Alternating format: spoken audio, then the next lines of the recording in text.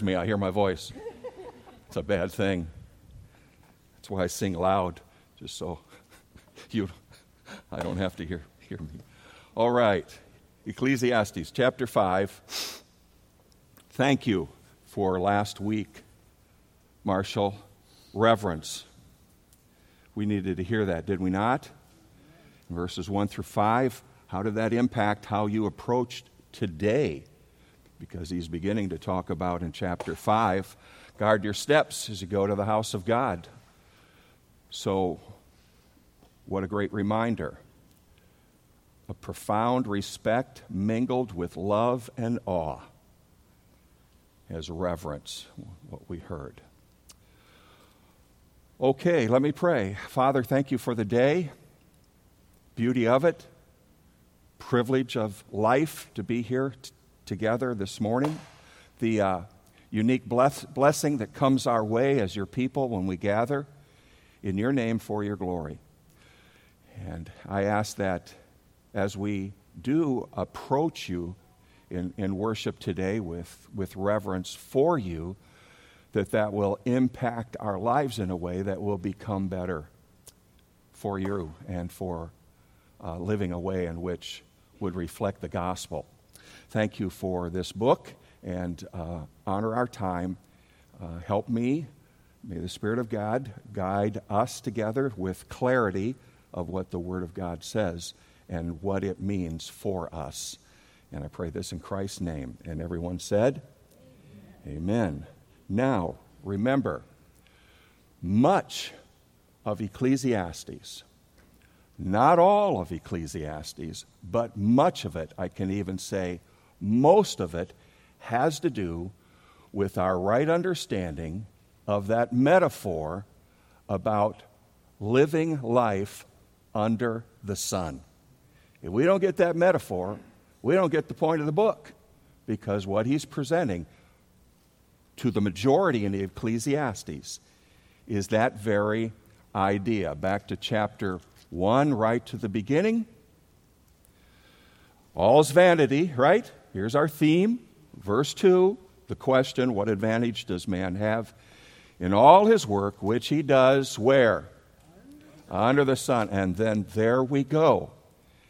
And that idea of that metaphor expressing that truth is about Solomon's observations, even experiences concerning life, and how it is lived and how it is viewed apart from the Creator.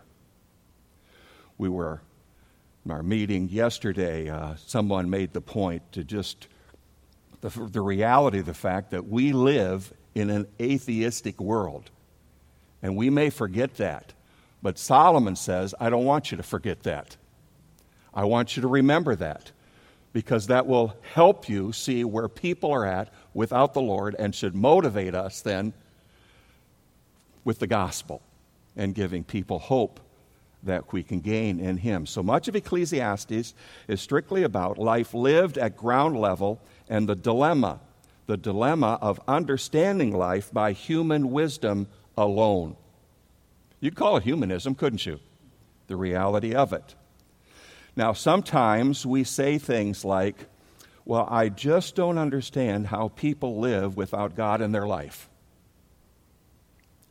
We say similar things like, I can't imagine how people without the Lord go about life. And I understand what you mean when you say that, but what Solomon is saying to us in the book, well, please wake up and smell the roses. Because that's what I'm telling you in this book of the ongoing cycle of emptiness and meaningless and vanity without God. And some of it has to do with how he experienced that in his own life as he drifted away from the Lord. And we know the end. We know the end of that. So, such leads to D&J Aikens, I think, well says that it leads us to the reality then when what we end up with is all earthly goals and ambitions, when pursued as an end in and of themselves, lead only to dissatisfaction and lack of purpose for living. Socrates made the statement, "The unexplained life is not worth living." Somebody else said, "Life doesn't provide a key to itself." We need revelation, God's Word. We need God to tell us who we are, why we're here, our purpose in life, where we came from and where we're heading. And that's why we need the book, the Bible. Amen, everyone? Amen? So, the question then becomes, then what will people pursue in this world? What will they pursue in life then to gain meaning or significance or happiness or contentment or joy or purpose? Will it be entertainment? Will it be pleasure? Back to chapter 2. Chapter 2, turn there quick. Verse 1, I said to myself, "Come now, I will test you with pleasure." He had anything and everything he wanted at his fingertips, Solomon. You all with me? But then he said over in verse 11, "Thus I considered all my activities with my hands had done all the labor which I exerted, and behold, it was all empty." So you're going to get it with entertainment. You can sit and play games 24/7, but it's really going to give you any purpose in life. So what are you going to live for? What will be that which will get to you meaning and significance and in purpose and in life? Well, the answer is you need to win the lottery, right? Here's a painting of the Renaissance, and here's the guy. He's looking at his money. And she's over there, somebody said she's over there having her devotions, but she's got distracted. And now she's saying, "Is that ours?" Whatever. And the title of this, I didn't title this is the title of that painting, Money Changer and his wife. So would you agree with me this morning that much of the pursuit of the things people think will bring meaning, purpose in their lives relates to money and wealth and possessions? Would you agree with that this morning? And I want to tell you today that from chapter 5, verse 8, really over to the end of chapter 6, Solomon is presenting this.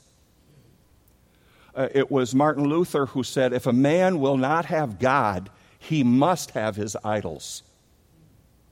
He's going to worship and long for something, right?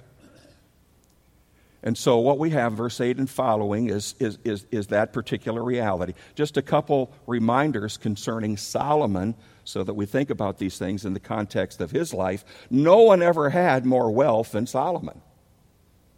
He didn't know what to do with all of his gold, right?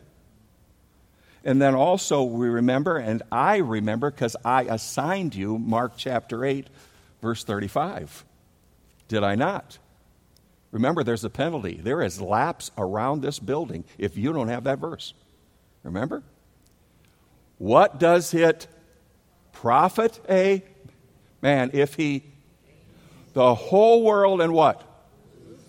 We never want to forget that in the context of all that we're talking about of people and life under the sun. In fact, J. Vernon McGee, Deborah, one of your early heroes, listening to J. Vernon McGee when she was new in the faith every day with Gloria Lennon. J. Vernon McGee says this.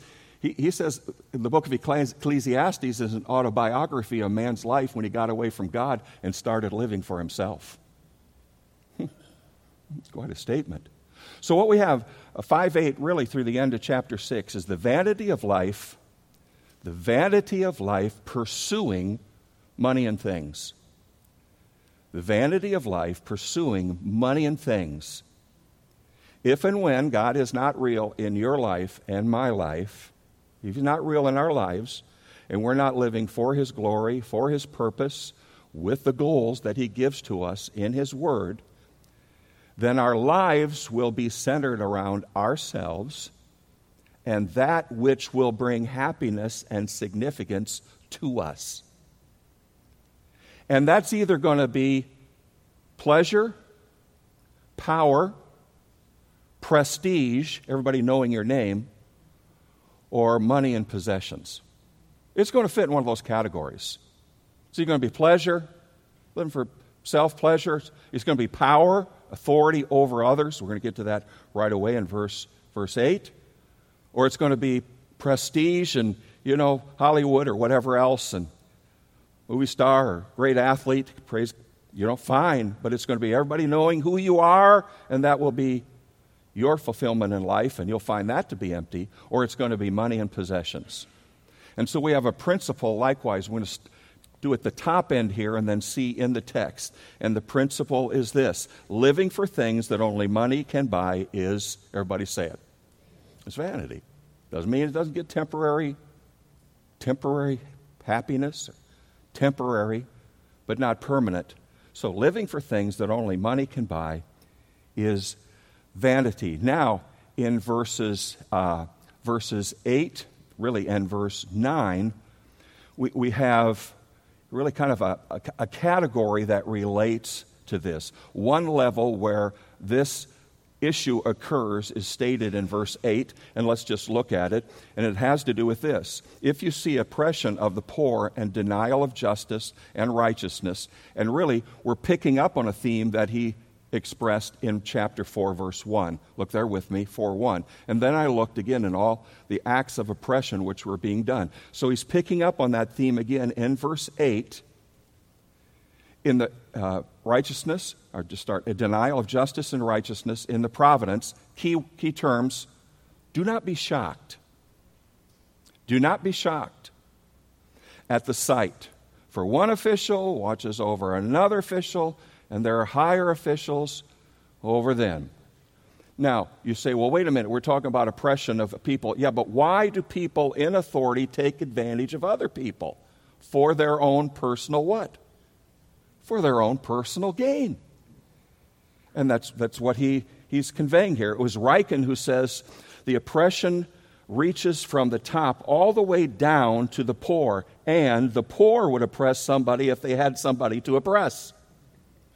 Because we're talking about a doctrine here that every Christian should understand, and that is the doctrine of human depravity.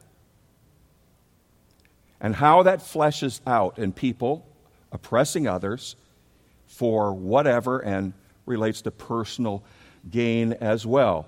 And I'm going to be quoting David Jeremiah a lot because I believe he nails this section and this topic better than anyone else. And I'm going to, in just a few moments, as we get farther in the text here, I'm going to use his summary statements and observations about what the text is saying. So, here's a statement concerning that very thing of corruption and so forth in the world. He said, human institutions always fall prey to corruption. And because of the presence of wealth and power, governments most of all. The line dividing good and evil passes not through states, nor between classes, nor between political parties either, but right through every human heart. The government is nothing but human beings gathered together for a particular purpose. Sometimes they make good decisions, sometimes they don't. In that regard, looking at the government is like looking in a mirror. If you feel the government should be doing a much better job of governing people, what about the job you're doing in governing your own life? Or you want me to stop? Okay. Are there integrity issues, health issues, effective use of time and resources? The problem is the same with the principle as it is with principalities as it is with princes. And the problem, in one word, everyone, is what? It's sin. And we're foolish to expect the work of government to be any more effective than the lives of its people. Yet at the same time, Solomon says concerning this reality of people oppressing other people for whatever personal gain will come from that, the reality is, verse 9, he says, Yet at the same time, a king who cultivates the field is an advantage to the land.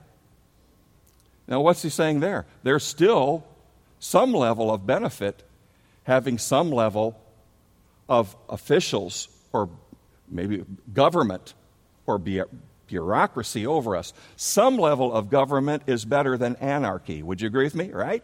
You say, well, it sounds like we're on the way there if I catch the news. Well, maybe that's so, but we still have freedoms and protections to which we benefit. So he's just dealing with the reality of life here. He says, don't be surprised about this.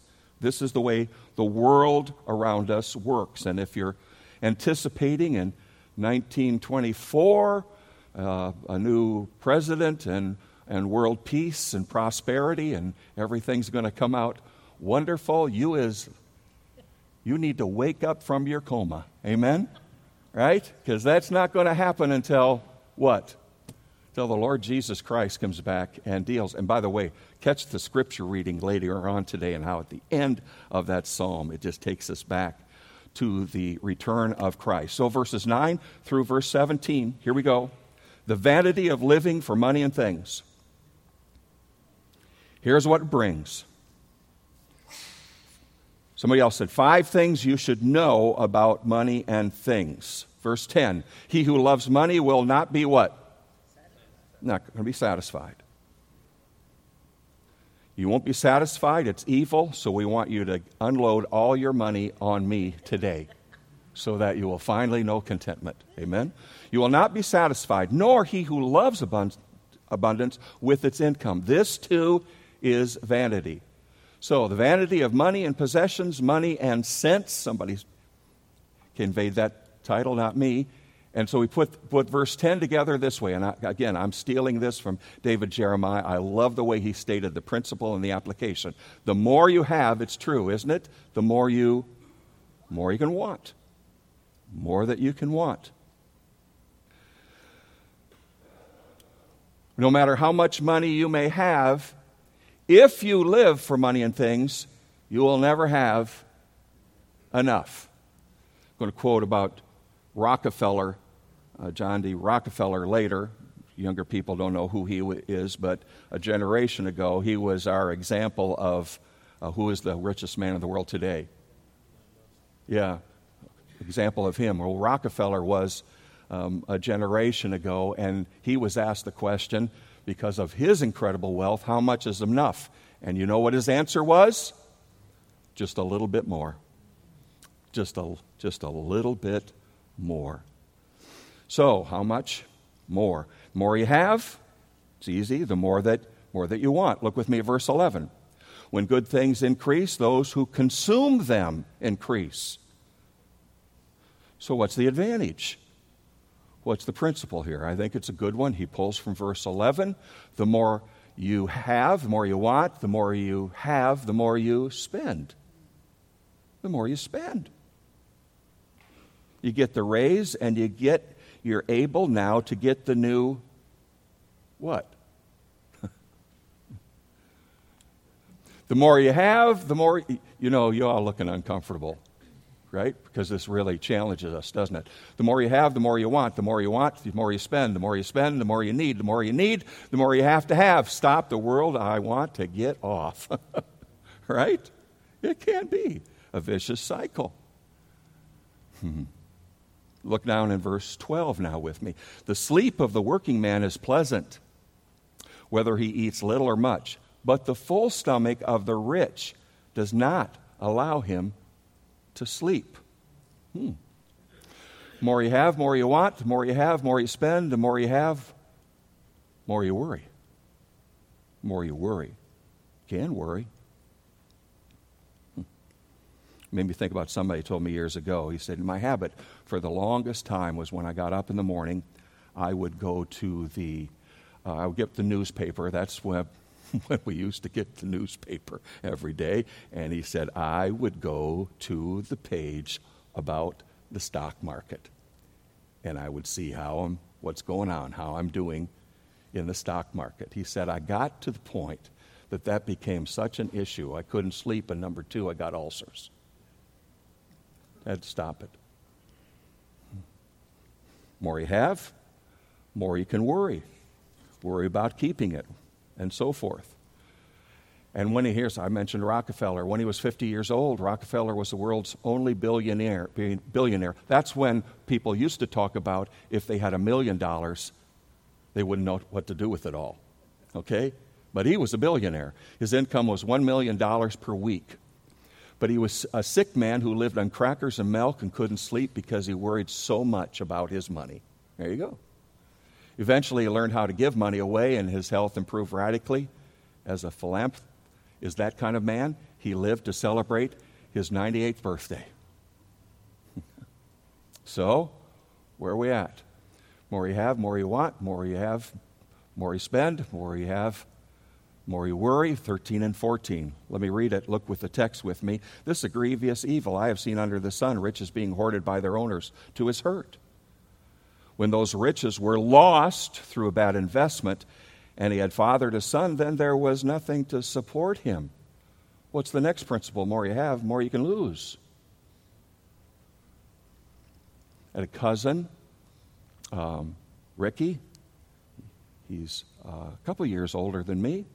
Got to see him at my father's funeral, and have had some opportunity with Ricky. And Ricky, as a young man, I don't know if it still works this way, but as a young man was able to get a loan for quite a chunk of money in order to, at that time, it was to buy a seat on the Chicago Stock Exchange in order then to be able to buy and sell commodities and so forth. And from week to week, he would make a lot of money, and from week to week, he would lose a lot of money. And Ricky was constantly of bad health. Now, I'm not saying it's a general rule, everybody, and we're not done if you have wealth, and we all have wealth. We're not done in the text, but it can be a reality. The more that you can lose it. Jesus said something about that, didn't he? Do I have a verse about that? He said, do not store up for yourself treasures on earth where moth and rust destroy, and what? And where what? Thieves break in. Now you got to protect it. Now you get the problem of protecting what you have, so somebody else is going to want it. Want to take it. Want to steal it. We heard noises this morning, didn't we, Deborah? I told her, go out and find out what's going on here. Why I'm, because I don't know what they would want to steal, but I have a nice saddle. But you know what that's like, don't you? You know what that's like. Going on. Verse 14, riches were lost through a bad investment. Now verse 15, as he had come naked from his mother's womb, so he will return as he came. He will take nothing from the fruit of his labor that he can carry in his hand. This also is a grievous evil. Exactly as a man is born, thus will he die.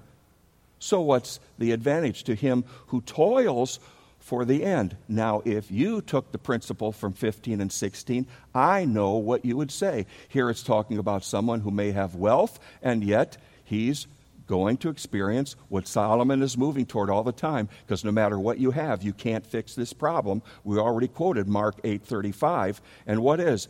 The reality is, we say it this way, you can't take it with you. Amen? You just don't see a Brinks truck following a hearse in that funeral procession, do you? So, more you have, more you want. Join me, everybody. More you have, the more you have, the more you have, more worry. The more you have, more you have, more you leave behind. It's all vanity on this level. Right? On this level. So, what do we do about this? Because we have a problem, and that is all of us here this morning all have more than we need. Right? So I'm talking to a rich crowd. Some of you have more than you need, or some of you have more than what others have of more. But we're all wealthy. We all have much more than what we need. So how do we view what we have, since God has given to us so much more than our basic needs? Well, God always has an answer to these things, doesn't he? Look at verse 18 now through verse 20. 18 through verse 20. Here is what I've seen to be good and fitting: to eat, to drink, and enjoy oneself in all one's labor, in which he toils under the sun, the few years of his life, key, which God has given him, for this is his reward. Furthermore, as every man to whom God has given riches and wealth, he has also empowered him to eat from them and to receive his reward and rejoice in his labor. This is a what? Isn't that great? This is a gift of God. Verse 20, for he will not often consider the years of his life, because God keeps him occupied with the gladness of his heart. Notice, God's in it. He sees it as a gift from God. And therefore, he can thank God because it's a gift from him. When it's a gift, we didn't do it, it comes from him. Yes, you say, well, I labored a lot of years there in my particular job to gain what I have. Yes, but who gave you the strength and ability and the job in all of his providence? God did, didn't he? So it's all based, and now we're back getting the we're getting the vertical perspective again now. And now Solomon gets his head on straight and he says, man, here's how to view your wealth as a gift from God. But don't you stop there. Because Jesus had a whole lot to say about wealth. And so the more that God entrusts us with, the more that we have a stewardship with what we have. The more that we have, the more that he gives to us, the more that we can invest in kingdom issues, as in missions, as the gospel, as in helping and serving others with what we have, in order to be able to have the privilege and the ability to give them hope for what comes next after the end of their earthly journey. So, oh man, when you study the Gospels, sometime you'd like to do this, also the Proverbs, just check how many times that Jesus is using money, wealth, and things as a illustration of what matters for eternity. So we see it as a gift. I like this one. More you have, more you leave behind. More you have, more you leave behind. Adrian Rogers, Dave, this is for you, okay? Adrian Rogers tells of a man who loved gold. When he inherited a fortune, he decided to redecorate his bedroom to reflect his first love. He hung gold parchment wallpaper, highlighted by yellow curtains, a gold rug, and a yellow bedspread. He even bought some yellow pajamas. But then he got sick and came down with yellow jaundice. He died because when the doctor came to treat him, he couldn't find him. There you go.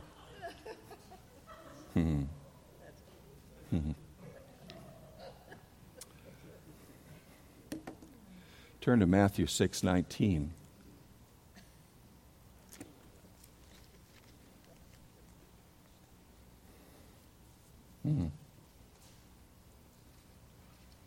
Mentioning our Savior, and let's hear these words that we know, but let's hear them again.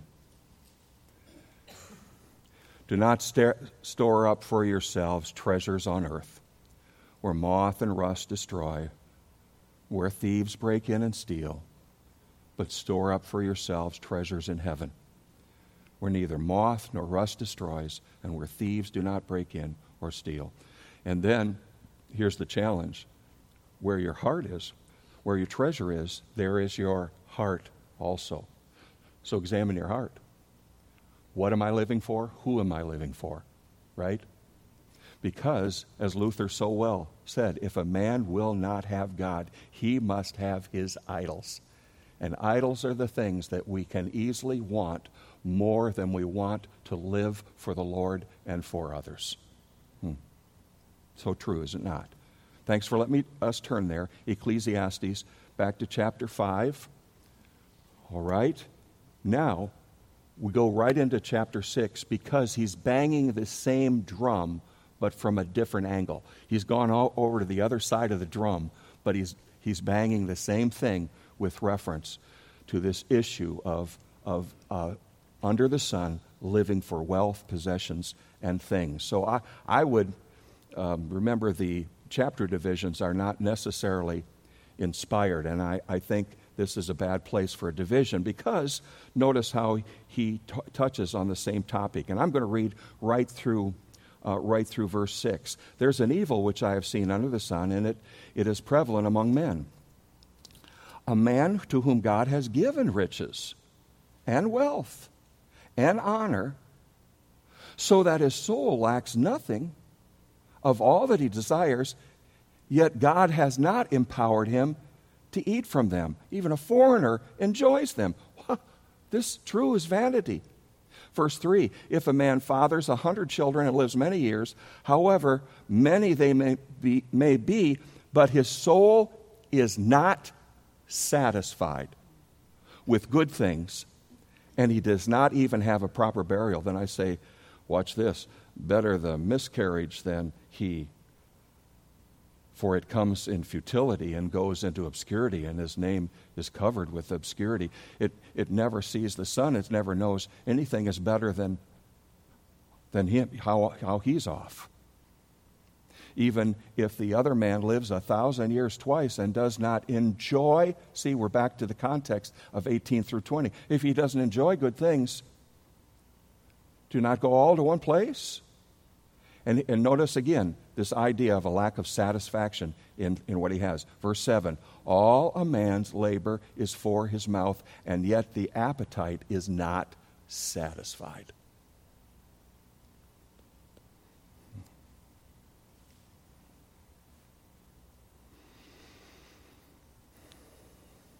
Solomon is declaring that life without God, which leads to life without meaning, is worse than never having been born at all. At all. Wow.